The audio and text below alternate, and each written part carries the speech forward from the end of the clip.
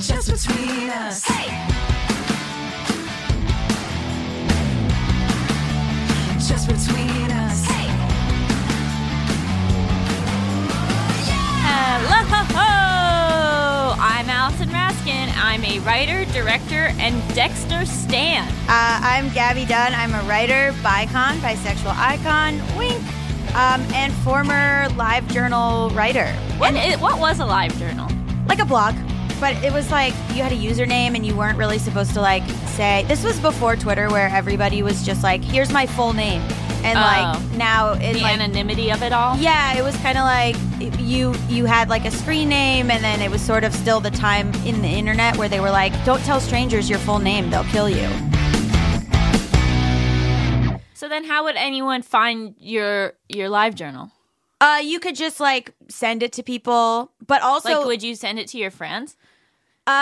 Some friends, but not all friends. And I would be, it was like a diary but public. And also I would find like different people would just start following it if they liked my writing. Oh, so that's it was cool. people that you didn't even know who they were. A little like modern day Tumblr? Yes, like Tumblr. Okay. Yes, but LiveJournal was more writing and less like pictures of people from CW shows. Oh, not interested. Yeah, that's all. I just want to look at pictures. I'm only here for CW shows. Yeah. Wait, so do you still have access to it? My old one, yes, but I did a really terrible thing when I was 18, which is I threw out like all of my diaries, all of my old artwork. I deleted a lot of my stuff because I was like, I'm in college and I was embarrassed. Yeah. But now, I'm like, you idiot, you should have saved all of that. That's like a gold mine. I know. It would have been such a, all of the posts that I did leave up are fully ridiculous. It's all like me as like a baby activist being like, have you guys heard of Darfur? Like, it was just like very self-important 17-year-old stuff. And like, I deleted so much of it. And I had like artwork, like paintings I had done and stuff, and like novels I had tried to write or whatever, like all my, like, as they say, juvenilia. I love that word. Yeah. I don't know if I've ever heard that. It's like it's like an artist's early work. Yeah, that makes sense. And I got rid of all of it because I was embarrassed, and I didn't realize that at 31 I wouldn't be embarrassed anymore. I'd just be like, this is hilarious. Yeah, well, all we could do is teach the youth not to delete. But let's be honest, you can't delete things anymore anyway. That's true. And but also like stuff that you've done by hand. Like, don't throw away your diaries. I was like, oh God, no one should ever find this. Now I'm like, who cares? I didn't really keep diaries. You didn't? No. Why? I've never felt compelled to keep a diary. I've never felt compelled to keep a journal. It's just not a part of my personality, I guess. What about a dream journal? No. Although my dreams are too dramatic. This is Just Between Us, a podcast about brutal honesty, female friendship, and completely unsolicited advice. We have a very exciting episode for you guys today.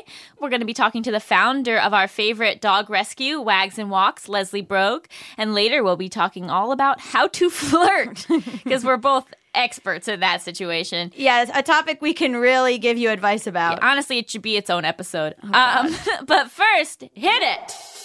International question! International question! International question! Mia, Georgia. I believe the state. Her main question is, how important is it that you get along with your partner's family? Oof. I know. And some context. My boyfriend and I have been together for 6 years. We each live with our parents. We're Hispanic, so we don't leave the house till we're married. LOL. So we see each other's parents often. I've never felt very comfortable around his family. I dislike their dynamic and the way they treat each other. His mother is very lazy, doesn't cook or clean, doesn't have a job. His father is very demeaning towards him and never gives him credit for the hard work he does. They work together. I understand they will be in my life forever if we do decide to get married, but would you consider it to be a deal breaker in a relationship if you don't get along with them? Okay, so there's a difference between not liking each other and not getting along. Like, are you, like, actively fighting with his family? To me, what matters the most is how your partner responds to it.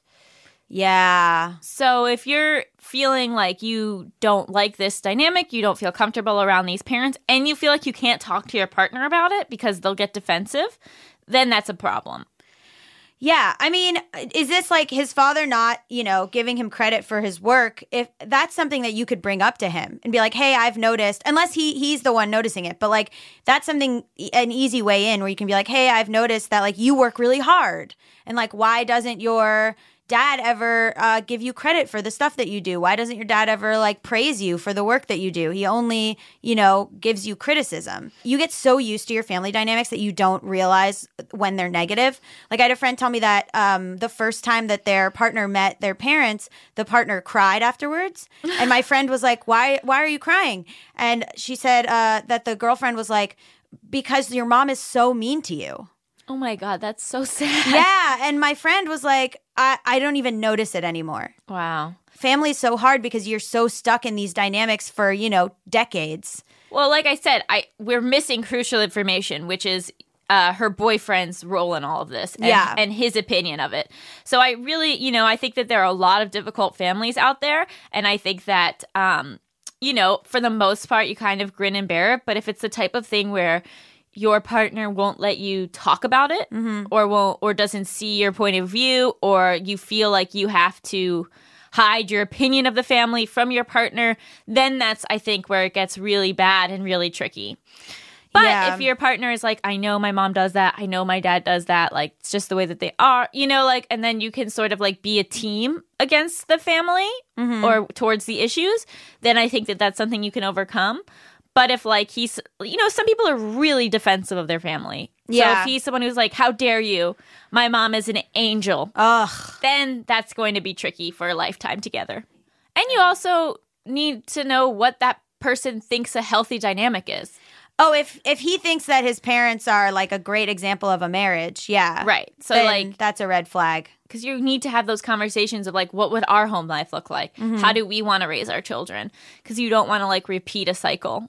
Well, okay, so what about like her not feeling comfortable around them? Because like I know my mom had a lot of issues with my dad's mom and that like got resolved over time. But like I know like for her it sucked to just be like hanging out all the you know what I mean? Like it's hard to be like, oh yeah, let me spend so much time around this person who's like so shitty. Like how do you or like in this dynamic that where you're just like so uncomfortable?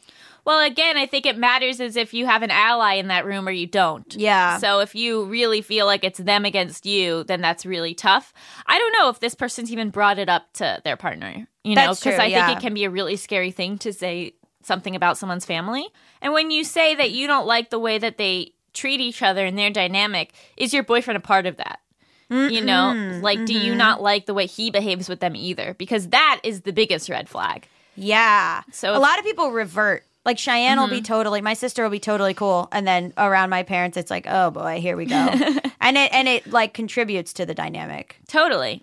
And because that can be, that can be revealing of their character. If they like fall into this shitty dynamic with their parents where they're rude to each other or they're, it's tough because you've already been with this person for 6 years. I know. But I think you owe it to yourself to discuss it. Yeah. And to like make your feelings known. And I think you'll learn a lot about your partner based on their reaction.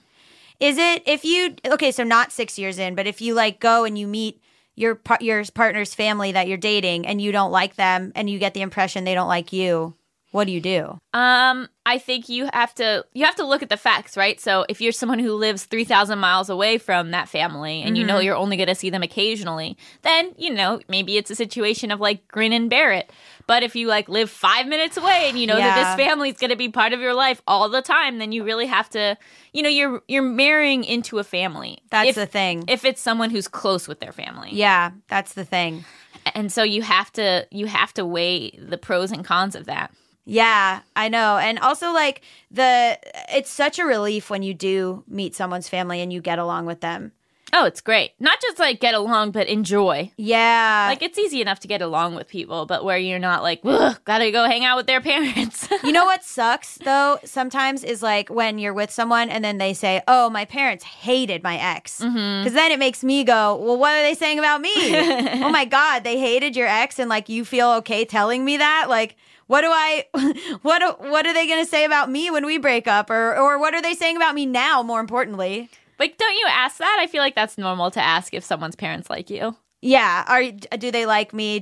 Or you get like little ins or whatever, like invites to Rosh Hashanah, and you're like, ooh, okay, I've cracked it. We're celebrating the new year together. Yeah, it's tough too. Like the person I'm dating is very close to their family, and so they tell them everything, and I'm like, oh man.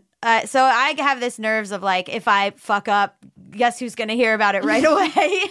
Well, that's the thing I've had to learn is to not tell my parents everything. Right. Don't tell them every fuck up because that'll color their impression of the person you're dating. Would you date someone when you hated their family?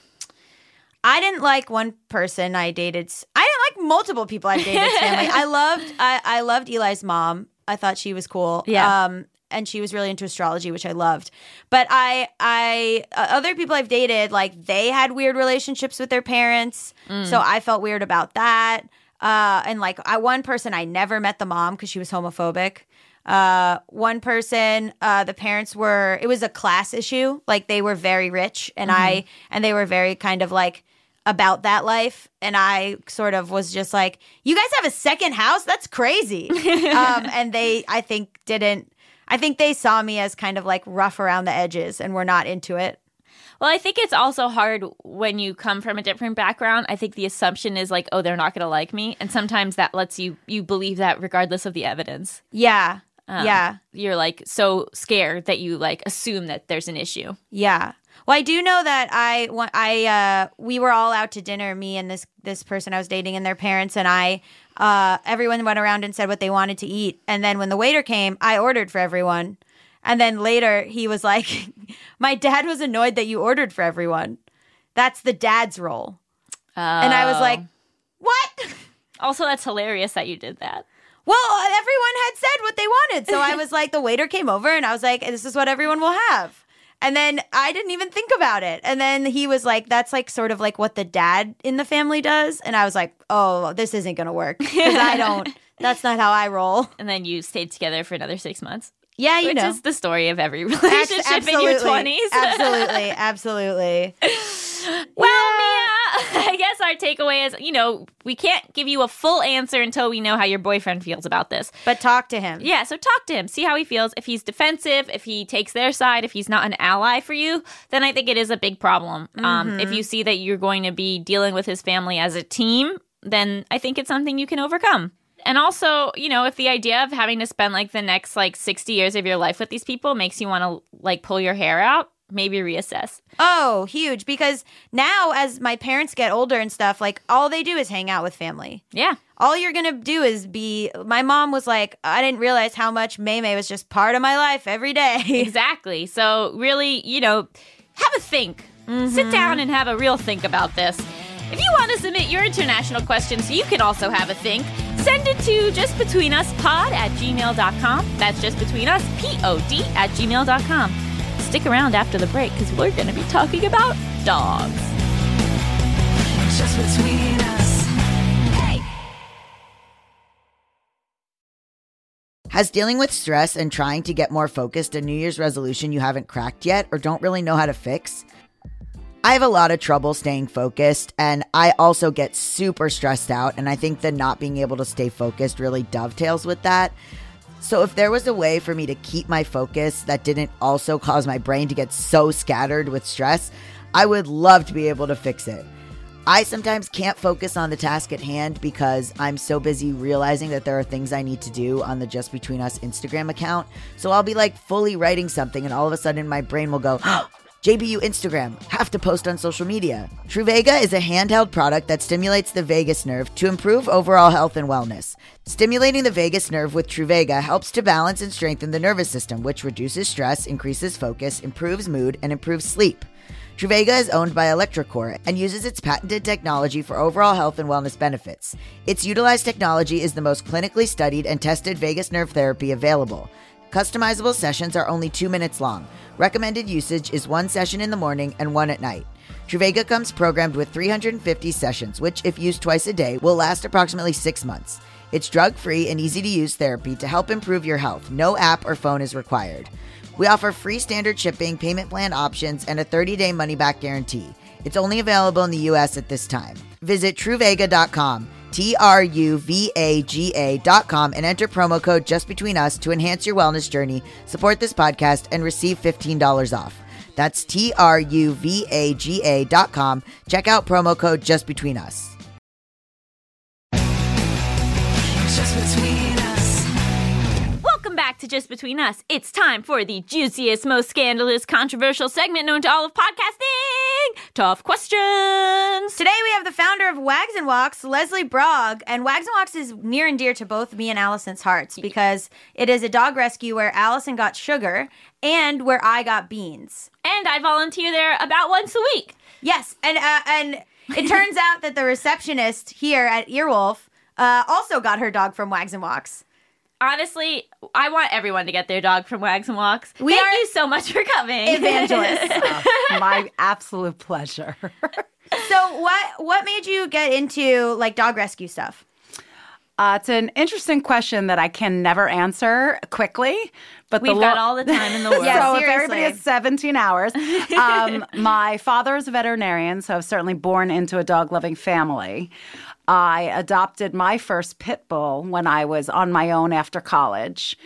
And I had no idea that people judged those types of dogs based on their looks and their name. Yeah. So when I had Duncan, my little white, fat, pink-nosed sweetheart, and people would throw their kids into traffic versus walk past us, there became a real passion inside me that said that's an injustice and unfair to pit bulls. Yeah, which there's laws against like where you can live with a pit bull. It's so weird and unfounded. I grew up with my mom telling me pit bulls were so dangerous, and so I was like one of those people. And then when I started volunteering at Wags and Walks, I was like, oh my God, these are the nicest dogs. Yeah. And that's what so happens. Sweet. And that's what happens. The people, anyone who's met a pit bull, especially with Wags and Walks, has said, oh, this is what a pit bull's like. So it's about the stigma and the stereotype versus the actual meeting one and loving one. So once you meet a pit bull, that's it. Right. And so that was kind of the tipping point for me about being passionate. But I still had a regular job like everybody else. What were you doing? I was in pharmaceutical sales. Okay, great. And I did that for 10 years. Wow. Half the time in New York City, and then I moved out to Los Angeles, so half the time in Los Angeles. And I just started volunteering like you with other organizations that rescue dogs. Ended up in the high kill shelters, pulling out dogs for them and transporting them to their places. And I started asking a lot of questions at the shelters and saying, well, why is this dog here? And, well, I assume that someone will adopt this dog. And I started to learn the really sad, depressing truth is that they are all these dogs, 400 plus in 12 plus shelters surrounding us, are dropped off daily. And 400 are dropped off daily? Well, more. I don't have the numbers, but No, I will that's tell you that horrible. it's way more. Oh my gosh. And it's 98% never because of the dog. It's because of the people that didn't take into consideration that it's a responsibility and they get bigger and they need food and they have medical issues. It's like having a child. Right. And they bring them there and then they're left in a kennel. And these places are far out. They're in San Bernardino. They're in Lancaster. People don't go there. People don't want to go there to get a dog. And I understand to a certain degree that it's overwhelming when you go to these shelters with hundreds of dogs barking and It's very stressed. traumatic to see. It is. And that was something that I actually was able to do, is to be at the shelters and kind of get through this is sad and depressing, but I'm here to do something about it. So I'm okay being here. And so that's where it sparked that, well, wait a minute, I can do this. And then even though the organizations that I was helping out were wonderful, there were a lot of things in my heart and my mind that were missing, like, why aren't you adopting out to these families or these people just because they're single or because they have an apartment or because they have a pool? Oh, there were tons of restrictions? People could not adopt dogs if they wanted to. And Really? What? Still can't. And so Wags and Walks was started because people that want to give a loving home to a dog in need, and with all these dogs being euthanized on a daily basis, should be able to do so. Yeah. Absolutely. Huh. Why were there all these restrictions? Still are. I can't really speak to why other groups make decisions they do. Okay, yeah. I can just say that Wags and Walks focuses on the mission at hand, is Right. that promoting shelter dogs as the best dogs in the world, helping people be successful adopting them, and end the euthanasia and all these high-kill shelters. Yeah. And this organization, I mean, when I got Sugar 3.5 years ago, it was sort of like mostly fosters, right? And like you had kind of like a house in the back of your house that had dogs in it, but like only a few, and now you've opened like a huge adoption center in West LA where you can house up to like what, 22, 27 dogs at a time. Yep. So That's amazing. How did you get there? Thank you. Again, I don't know. They say do what you're passionate about and everything else will follow. And in my case, that is actually true. It was so rapid, our growth with Wags and Walks. I started literally in my house. Wow. And I started. In what year? In 2011. So this will be our 9th year. That's such good growth in such a short amount of time. It's insane, but Yeah. so exciting and so great. And we have had to just learn as we grow. So we started in my house, which was a little uncomfortable, but we did it for several years. Wow. And then foster-based. And now 2 years ago, we were able to, with our community, Wags and Walks was able to raise the funds to build that adoption center that houses 28 amazing animals, and then we still depend on fosters for all the other dogs that we save. And last year you saved over 1,000 dogs, right? You founded homes for over 1,000 dogs. Yeah, last year alone we saved 1,200 dogs. Oh my God. And our total number is hovering around 5,000 dogs since inception. Oh my God. That's incredible. My favorite thing to look at on Instagram is when you guys have an upload and I'm like, who got adopted? Yes. They always post photos of which dogs got adopted. Yep. On the Wags and Walks Instagram and on your website, I would when I came to, so I knew all the dogs. And when I came to adopt Beans and there was like a dog would walk by, it was like a celebrity. Like I'd be like, oh my God, that guy. I've seen him on the internet so much. Is he getting adopted today? Like personally invested in like the celebrity of these dogs. I don't know. I just was so happy when you guys got the facility. Thank you. We really wanted to become what we've become as a community. Yeah. A community of dog lovers that really like to have fun and be creative. And again, like the mission is to get these dogs out of there and promote them as the best dogs and get them homes.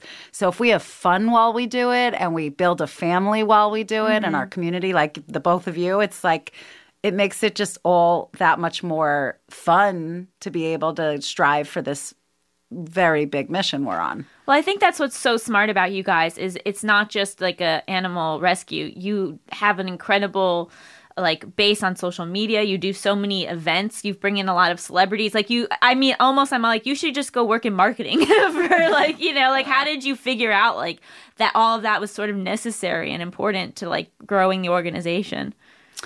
I think it was less about figuring it out because I can remember when I first started and I would say, oh, I should get, big name celebrity to help me out. Well, even though we live in Los Angeles, it's not so easy. Yeah. It doesn't quite work like that. So I think that the minute that I let go of all of that and just started focusing on what I loved and what I'm passionate about is just saving the dogs and taking good care of them, the rest followed suit. I'm curious about the process of acquiring the dogs that you acquire. How do you? I was about to ask that exact same question. Yeah, how do you know? What's the process of going to get the dog? How do you get it to Wags and Walks? And how do you know what dogs to get? Yeah, good questions. So every week on Tuesdays, we go to the high kill shelters. We make a choice as far as which one needs us the most that day.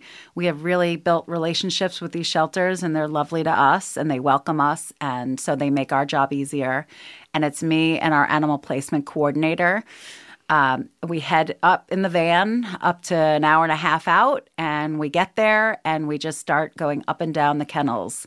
And there's approximately 400 plus dogs housed every day. So we go up and down the kennels, and it's a connection in spirit initially, to be honest. When we look at them in the kennels, we there's a feeling. There's you connect eyes, you watch their body language, and if they're wiggly and loose and kissing, or pressed up against the kennel trying to get a pet or flipping over on their backs, they're doing all the right things to get our attention. So then we make a list from there. So let's say we have 75 dogs that have really connected with us. It doesn't matter if they're big or small, young or old, hurt or not. Like, we're just looking for nice dogs. And so our list is about 75. We come into the main office, we rattle off all our list, and then we get notes on each dog, how they did in playgroup, how they're doing medically. Did they potentially bite someone, upon intake because they were afraid? Yeah. Did they do great? And so we narrow it down from there, and then we start meeting them in the play yard. So we narrow it down to about 40, and then we play with everybody and get to know them. And then by the end of the day, we fill up the van with at least between 15 and 20, and then the rest come during the week after they're spay and neutered. Oh, my God. So that's a weekly ritual. You put 15 dogs in a van? We sure do. Oh, my God. And so you must rely heavily on fosters then, too, because the center can only hold, like you said, 28 dogs. Yep. So how many fosters do you have at any given time? Yeah, good question. So right now we are currently at about 40 people that are fostering for us, which is, when I tell you that is the life-saving portion of, besides donations, fosters are just the most incredible people and so selfless. I think it's kind of fun because you get to babysit a dog and you're not committed. So it's like temporary, you have fun, and then you're like, here you go, I did my best. And then they go on to their forever home even faster. But fosters are essential. And the more people we have to foster, the more dogs we're able to save. And so those fosters then bring the dogs in on the weekends so that people can meet the dogs and see if those are the dog they want to adopt? Yep. So either we do it on the weekends if it's easier for everybody, or we make it easier on the foster if it's a weekday that's better for them, and then we coordinate that meet and greet on the weekdays. So we do our best to accommodate the fosters all the time because we view them as the most important part of our organization and treat them as such. I know that, and because I stalk your website, I know that like the pit bulls have a harder time getting adopted. You'll see like the little terriers, they'll be off the website within like a day. Right. And there's certain pit bulls that have been on the website for like months. Yeah. How do you deal with that? How do you figure that out? Yeah. So, that is the hardest part, especially with the growth, because then there's more dogs and then there's more of the dogs that have a harder time getting adopted. We have recently just hired our first full-time dog trainer to be on site with us. Nice. So, which has been super helpful to getting them the structure and the boundaries, and then teaching us how best to work with our dogs at the center. Because sometimes it is about like leash reactivity or some sort of behavior that's undesirable. But sometimes it's not. Like we have a dog named Lesley, and she's perfect. Yeah. And she's great. She won't walk. Listen, we all... Is that the one you had to carry? I had to carry Lesley home once, and she's like a 50-pound dog. Okay, fine. So none of us are perfect, but she's a sweetheart. She's a couch potato. Maybe the person who hikes Mount Everest isn't going to adopt her. Someone with a backyard, I feel like is perfect. Yeah. And kids and dogs. Yeah. And so the truth is, I sometimes don't know. Yeah. But we at Wags and Walks do everything we can. We get videos of them and foster testimonials and training. And then the right person or family does come along. Sometimes it just takes a while. Yeah. This is going to be horrible, but do you think that the fact that Lesley's had so many puppies and that her nipples are so long, that's a problem? As a mother who's had 3 children, I'm going to say it's harder out there. Yeah, like I feel like people probably take that into account as like an aesthetic thing that is so unfair. I hate that. I hate that. I just had a friend who was like, "Oh, I got a dog," and showed me the dog, and it was like very clearly like a designer dog that they had gotten made, and it took everything in me not to be like, I hate you. Yeah, that's a tough one. I've lost some friends, but I like to view people that buy dogs as dog lovers that don't know better. That's just they know better. They just want this like Instagrammable dog. But it's like I think they don't know better in that they think that the traits that they're looking for are only available in these designer dogs. That's exactly right. And that's not true. I think that's what it is. It's like they believe that the only way to get a dog friendly for their children Right. dog Yeah, is yeah, by yeah. buying one, or hypoallergenic is by buying one. Yeah. Those things aren't true. And also, like, a lot of stuff goes by the wayside. Like, I had this idea of the type of dog that I wanted. And then my girlfriend at the time was like, we should go meet Beans. He was going by a different name at the time. And I was like, I don't know. Like, I didn't want this kind of dog. Because, like, there's these things of, like, I didn't want a dog that had black fur because it would get everywhere. I didn't want this. I didn't know anything about Chihuahuas. I was like, I don't know. And then, like, we went to go meet him. And I was like, I love you. And like that, and it just changed. Like the idea in your mind of like what kind of dog you want. If you go and like meet different dogs, it'll completely, one will like worm its way into your heart and you'll completely change all of your standards. You know what? It's so true. And that's another favorite thing of mine when people come in and they say, we're looking for like a Cavapoo, non-shedding, under 20 pounds, and they walk out with a 95-pound pit bull mix. I'm like, I cannot believe that just happened. But it's all about, fit and spirit. And like you said, they wiggle their way into your heart. And you're like, well, that wasn't my picture perfect when I came in, but it is now. You know? So I came in with my girlfriend at the time and my younger sister, who's very picky. And as soon as we met Beans, I was like, I don't know. He's like a very fat Chihuahua. Like, I don't know. And then like my sister and my girlfriend at the time were both like, okay, that's cool. It's your decision. Heads up. We're in love with him. And I was like, all right, we're getting this dog. And then it's such a crazy feeling too, to walk out holding the dog. Cause you're like, we don't know each other. And I remember being in the car with him and just being like, I don't know, what are your interests? Like, they just let me have you, which is pretty crazy. Yeah, so what questions do you ask to see if someone is, like, capable of adoption? Yeah. Yeah. So we, despite being totally open and welcoming to adoptions from people, we do have a pretty rigorous online application that people have to fill out before even meeting the dog. And once that's all filled out, my adoptions team follows up. And if there's anything they need to ask questions about that were confusing or alarming or concerning, they ask. And then once that's all covered, then we invite people in to meet the dog. And they have to bring, if they have another dog in the house or grandma or kids, everybody has to come because it's a family decision.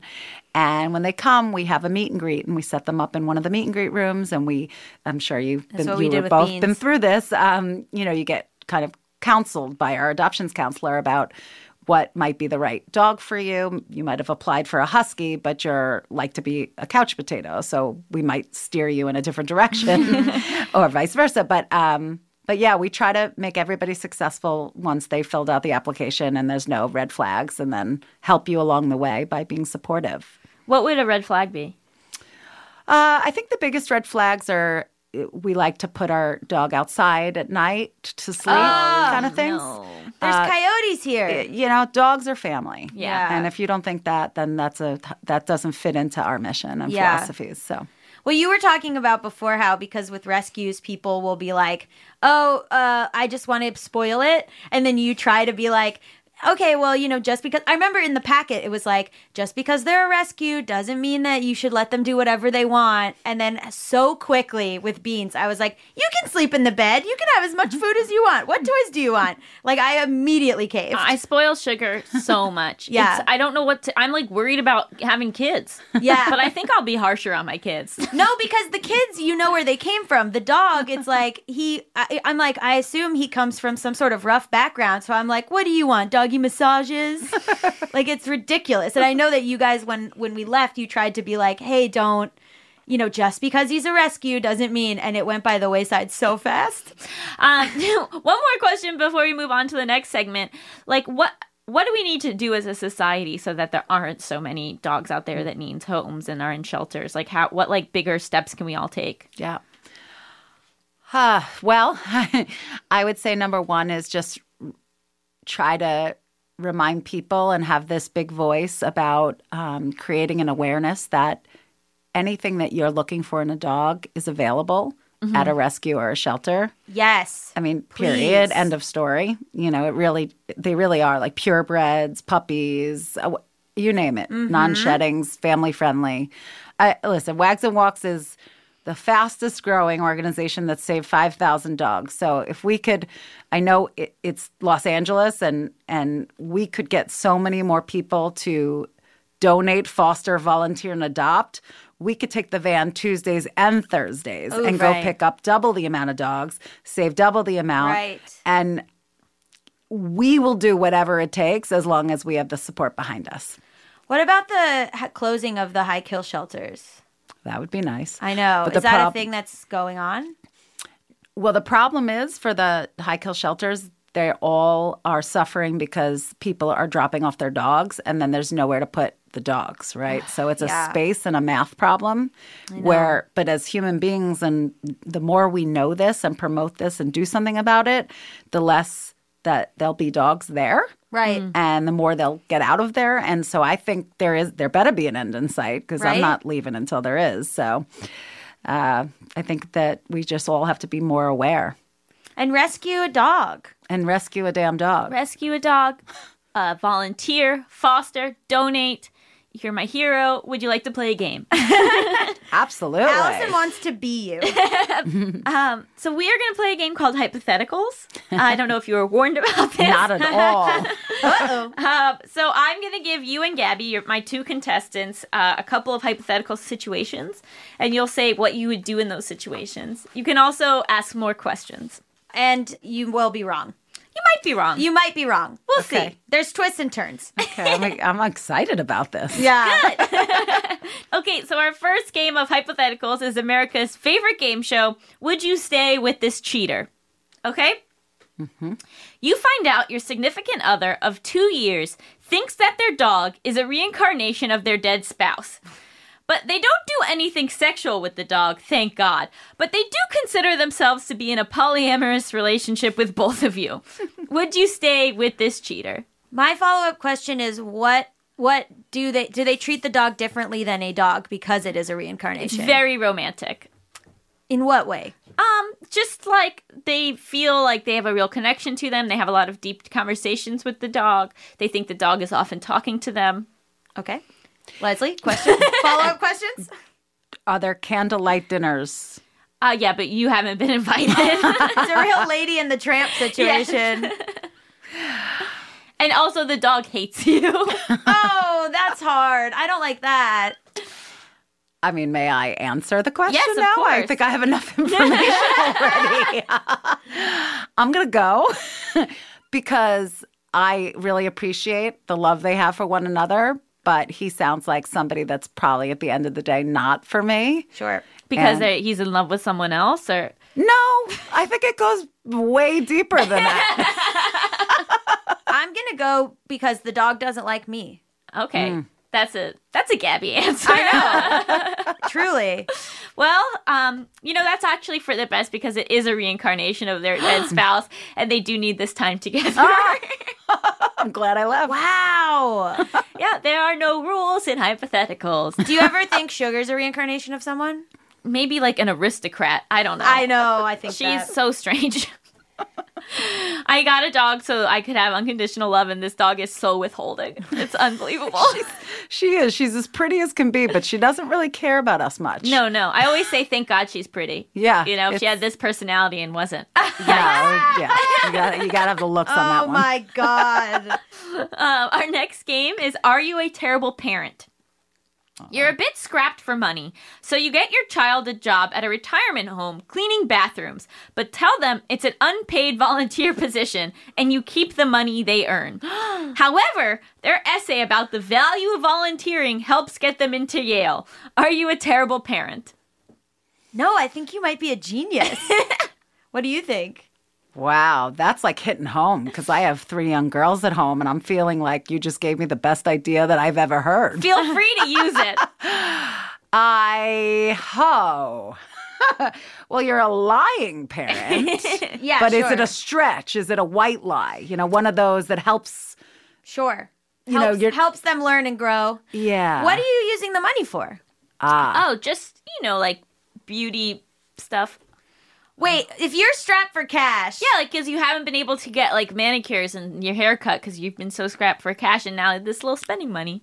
Oh, so it's not like for bills or to fix a hole in the roof.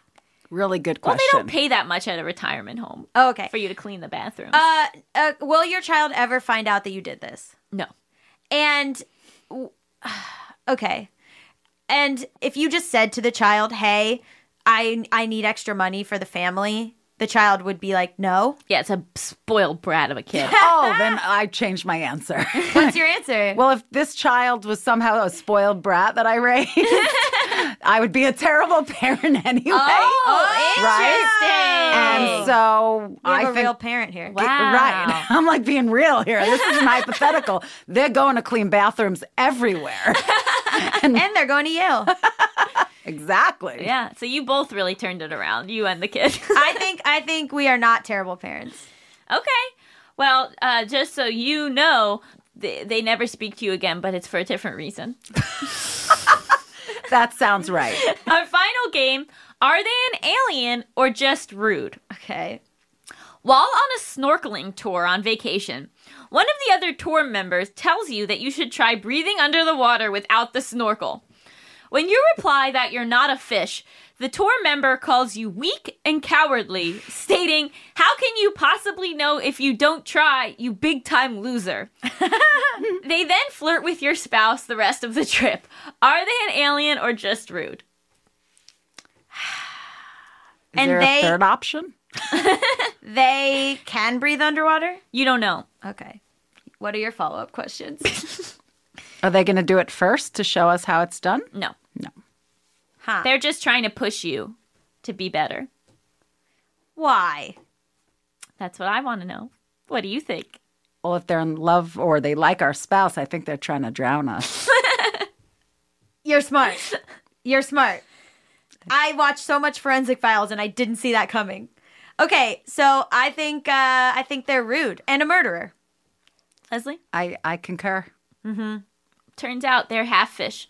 Oh. And they wanted to see if you were also half fish. What does the spouse have to do with it? Oh, they just really hit it off. Oh my God. Thank you so much for joining us. Where can people find out more about you and Wags and Walks?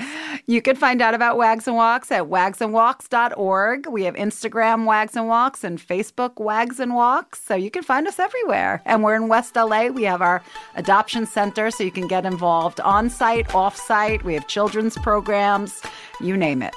Amazing. Wow. Stick around after the break if I'm still in podcasting and not full-time at Wags and Walks. Fully. We'll be talking about how to flirt.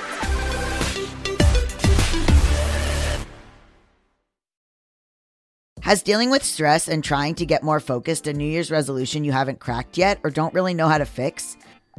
I have a lot of trouble staying focused, and I also get super stressed out, and I think the not being able to stay focused really dovetails with that.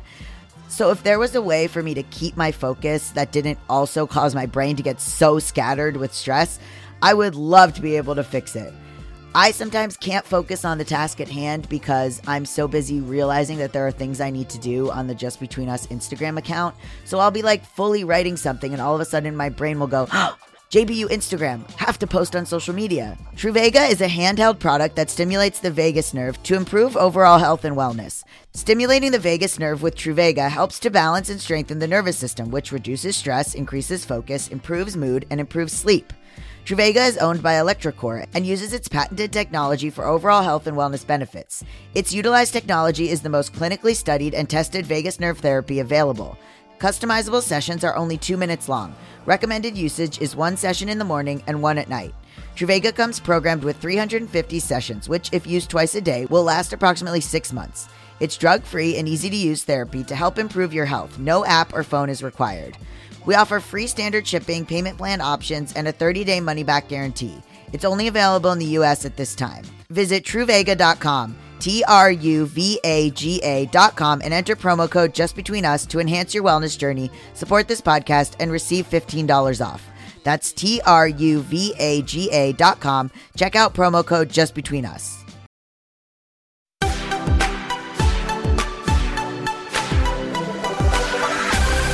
Welcome back. It's time to... So aggressive. I know. Holy shit. I'm getting more and more like a disc jockey. Yeah, that's really what it's like. I need my sound effects. Welcome back to Just Between Us. It's time for topics. XXXXXXX. Baby! Which, this is actually an appropriate XXX. Oh, you're right. Because of like X's and O's. Or for what? Sweetie, no, because triple X. Sex. Oh boy, I get it. Oh God, I've heard of it. oh no. This week, the topic actually comes from Gabby's mind, and we're going to be talking about how to flirt. Shocking, absolutely no one. Yeah, you when before we started recording, you said you're bad at flirting. So what's weird is like, I think I'm very good at in-relationship flirting.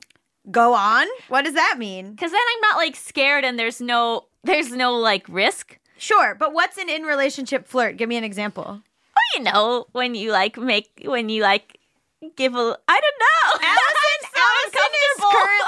Allison is currently like shaking her shoulders and like doing her hands, having her hands up to indicate some sort of fanciness. It's like, you know, like a little repartee. Oh, a repartee? Yeah. Like a little, the way you're describing it sounds like you are like from Pride and Prejudice. And like the way that you flirt is by having like a witty back and forth. Well, it's all handwritten letters, right? Yeah, exactly. Yeah, it's all handwritten letters. I guess like, you know, it's like little quips and like little, I guess when I like someone and I'm like flirting at the beginning, it's hard for me to look at their face. What? I know. What do you mean? Like if you, well, okay, so, but you don't really like flirt with like people you already know. No. Like so when you meet up with someone from an app or you meet up with someone to date them, you're already know that a flirt is going to be reciprocated. Well, you hope. Well, I've definitely liked people and have tried to flirt with them, but I don't know how often it works. How do you flirt? I'm too embarrassed to talk about this. I'm very straightforward, extremely straightforward, and that backfires on me actually because people think I'm joking. Yes. So I know a couple people like you where you give it to everyone so people don't think that it's like directed at them. Nope. In a serious way. They never think that I'm actually flirting. They think that it's just the way I talk to people, which sometimes it is. They think that like I'm so forward and so aggressive that it must be like a bit. Right. Which backfires on me kind of often because there's been a few people where like I have been actually interested and it's taken a long time for them to realize that's not just the way that I am and that I am serious. Like the person I'm dating now was like, you were so forward that I was like, this girl's not for real. Well, I think it's an interesting time now to talk about flirting too, right? Like post Me Too movement, because like what is appropriate and like I know. When is it even appropriate to flirt? Yeah, no, I know. And I kind of feel like now people need to be more explicit with their intentions in a way so that like it's more clear for someone to say no thank you. Yes, absolutely. That's why I brought this up as a topic too, because I feel like a thing that keeps coming up when women are like, please don't do this to me or sexually harass me.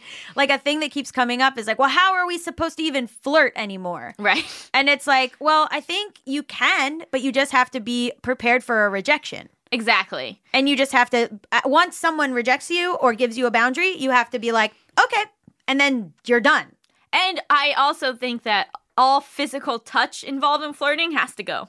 Yeah, no. You can't like keep touching people's shoulders or like put your arm on the back, like, you know what I mean? Until someone like lets you in as a physical partner, you should just respect their body space no matter what. Yeah, there's been a few people that are very handsy. There's like a thing that men do where they'll touch you on your lower back, and I'm like, stop it. See, if you like the guy back, then like that's great, but the risk of not liking the back is too high. And it's also hard sometimes with women because there's such a like I went on like a date and like we didn't realize it was a date until after. Like, how did you realize? Because we were like, was that a date? I mean, it's like hard because you're flirting, but like sometimes with other women, it's like, is it a flirt or is it just like how women talk to each other? Right. So that's like a rough one. I think a cool way to think about flirting is like, how do you show off your best self to that person? Oh, okay. You know, so like if you're a really funny person, then like it's with humor. Or if like you're a big time intellectual, like maybe it's like talking about the things that interest you. Yeah. And like kind of like letting them know a little bit of like what they're going to be getting. Yeah. You know what's a good flirt is making them a playlist. Oh, in 2019? Yes, on Spotify. Oh, on Spotify. Okay. Where you can also find this podcast. Or someone making you a list of like movies you should see. Like a cool flirt is to be kind of like, what, like I want to do something for you, or like do something for your interests, or you know what I mean? Showing that you care, I think is a great flirt. Mm-hmm. I've had some choice weird like flirts. Like the most recent person I was dating, I texted them, "Are we gonna make out or what?" And then once we were in the same place, they reminded me that we were hanging out in their room. They had like a hotel room. We were hanging out in their room, and I just said, "Can I get in your bed?" Wow. And they were like, yeah. And so, but they were like, that was such a funny, like, we were like talking, like sitting across the room from each other. And I just went, and they were sitting in their bed. They were like laying in their bed. And I was like, "Can I get in your bed with you?" And they were like, yeah.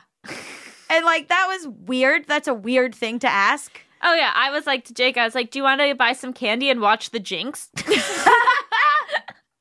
And look at me now, cohabitating. Like, that's like, that, like, it's, I feel like you have all these grandiose plans in your head about how you're going to flirt, and then it just ends up being something so weird. And you also have to realize what your vibe is with that specific person. Yeah. So, like, for some people, like, they're going to respond more to, like, directness. Yeah. And other people, that might make them uncomfortable. Yeah. So it's honestly like it's like an experiment in, like, picking up on someone's vibe.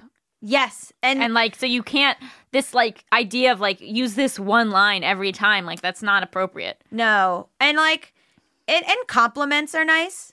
Like I love a compliment. But like not just physical compliments, like being like. Oh no, I only like physical Oh my compliments. God. But I like, you know, like, wow, you're really insightful. Or like, wow, that was really like, that was really smart of you to say, or whatever. I honestly think asking people questions is a great flirt move. know. How do you get someone to stop flirting with you?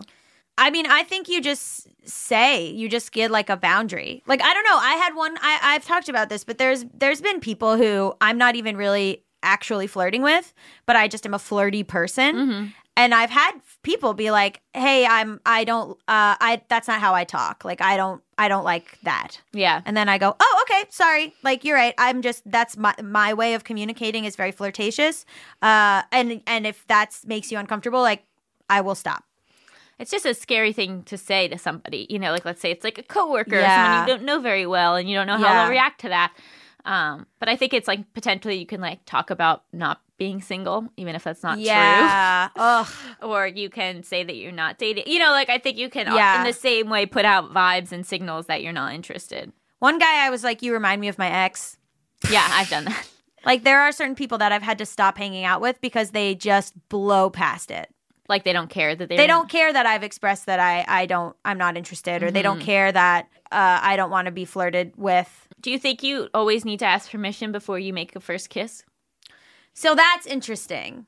I like to say, I like to ask. I like to say, "Can I kiss you?" See, I historically don't like that, and it's always made me really uncomfortable, and I heavily dislike it. But I think that now that I know more and more about consent, I think it's a really important thing to do. Yeah, I think it's more so in the queer world. It's very normalized to be like, "Can I?" Almost every step of the way. Yeah, like, which is is how this it should okay? be. Can I touch you here? Can I do this? You know, like, is this okay? Comes up a lot more. Do you think you're a good flirt? I think I'm an underrated flirt. You're not as like, I'm going like bold. I'm going like out there. I'm going like in, you know, whatever. And you're a little more like jokes, like subtle jokes. Yeah, like I could get away with denial. Oh God. Like if you know what I mean? Like it's not obvious enough. Yeah. But if I sometimes am more forward if I feel a little safer, or I'm sort of at a point of like, what's going, like, You're just like, I need an are you answer. out? Yeah, I do a lot of that. I also do "Are you in or are you out?" Yeah. I'll do a lot of like, "What is this?" Exactly. You gotta clear it up. There's no time to waste. The earth is burning. That's how I feel. Like, I'm like, what? I don't know. Why are we? It's also funny because, like, some people that I've dated have been like, I really just wanted to, like, be romanced, or, like, I wanted to be flirted with for a while. And you just rolled up and were like, "What's the deal?" You know who I want to hear how they flirt? Melissa? Melissa! Woo! So, Melissa, how do you flirt? I'm so out of practice with flirting. You can flirt with us if you want. It's just more of you trying to get me to like you. Yes. No, like I used to be really good. I just think I'm off my game now. I'm just out of practice. What did it look like? Yeah, what was good about it? I used to, when I was in college, I used to just like be in a bar or whatever and be like, next hot guy that comes in here is mine. And I would just be confident and get the dude. And it happened all the time. That's amazing. Confidence is a huge part of it. It's almost like not even what you're saying. Yeah. It's more like the confidence of it. Yeah. Even like when I first moved here, I like the first time I went out to a bar and I kept hearing like, oh, dating in LA is like so hard. And I was like, yeah, we'll see. And so I just like this guy that I met at the bar, we ended up dating for a while. And that was like the first time I went out in LA. And I was like, what are people talking about? But I think people are wishy-washy with like their intentions. And I think they don't have the confidence and they want like you want like the like Allison said, you want the plausible deniability of like I wasn't flirting. Yeah. Versus like I'm just like throw spaghetti at a wall. I get rejected. I'm like, you know what? It's a numbers game. Right. It Like, really is. I'll get rejected all day, but if I win one, I win one. Yeah. I think it's the misunderstanding that if somebody rejects you, it reflects who you are as a person. But it just means that like you weren't the right fit for that person. Yeah, Exactly. exactly. And then you move on. Right. And then you just like flirt. I mean, I think this might be a reason why people don't think I'm serious. You're like, and then you flirt with everyone else. Yeah, it's like, you know, and then it does, and then you just move on to the next. Yeah. But I do get like the part where Allison, you were saying like it's hard to look at somebody in the face. Right? Like, it's like when I really like somebody, Yeah. like when I'm just like throwing it out there, I don't really know them yet, so I don't Yeah. really like them. But when I really like them, it's like It's scary. It's like scary. intimate Yeah, just it's to look very at them. intimate to look in like people's eyes. And I'm like, yeah. Am I ever not flirting? I feel like maybe I'm just every interaction I have with someone is flirt, and I can't stop myself. I don't know. I mean, there's a difference between flirty and friendly. Yeah. It's sort of like what you want out of it, in a way. That's true. Your intention behind it. Yeah. So what do we rate this killer episode? I rate it 8 out of 8 pit bulls, which you should absolutely adopt. Yes. I rate this 10 perfect doggies. Oh, you're a dog person? I love dogs. Yeah, this show has really become the dog cast. I love it. What did we learn? I learned that there's the sheer number of dogs that are dropped off. Yeah. I can't, think about how many dogs that is. It's horrible. It's horrible. And if you get a dog and you're like, oh, I didn't know it was going to be work, guess what? You committed to that dog. It is work. Sorry. And or just rehome it. Rehome Don't just it. give it to Yeah. a shelter. So, Funniest part. So sad. I feel like there was some funny stuff about, like, I can't remember if you called Sugar an aristocrat on air or off air. No, yes, I think It was on air, Yeah, I her think. former life, she was an aristocrat. Yeah, I think you saying Sugar was an aristocrat was very funny to me. Makes sense. Right? It does. It's it's her vibe. Yeah. And I try to flirt with Sugar constantly. It doesn't go well. Oh, But sometimes she will give me her belly, and then I know I'm in. because she's the reincarnation of your dead spouse. Oh, gosh. Just Between Us is hosted by me, Allison Raskin. And me, Gabby Dunn. Our engineer is Brendan Burns. He also composed our killer theme music. Our producer is Melissa D. Motz, and our supervising producer is Josephine Martirana. Our executive producer is Chris Bannon. Just Between Us is a production of Stitcher. Woof. Woof. Melissa, you have to. You have to bark.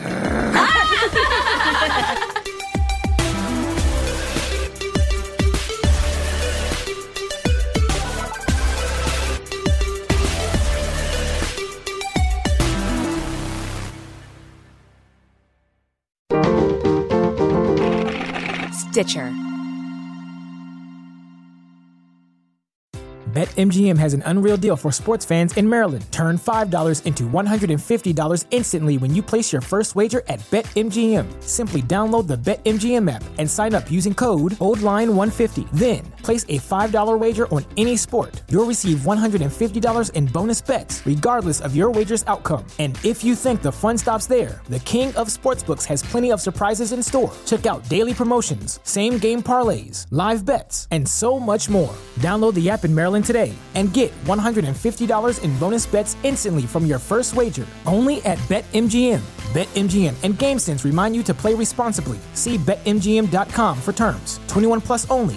Maryland only. New customer offer. Subject to eligibility requirements. Rewards are non-withdrawable bonus bets that expire in 7 days. From issuance, please play responsibly. For help, visit mdgamblinghelp.org or call 1-800-GAMBLER in partnership with MGM National Harbor. Promotional not available in Washington, D.C.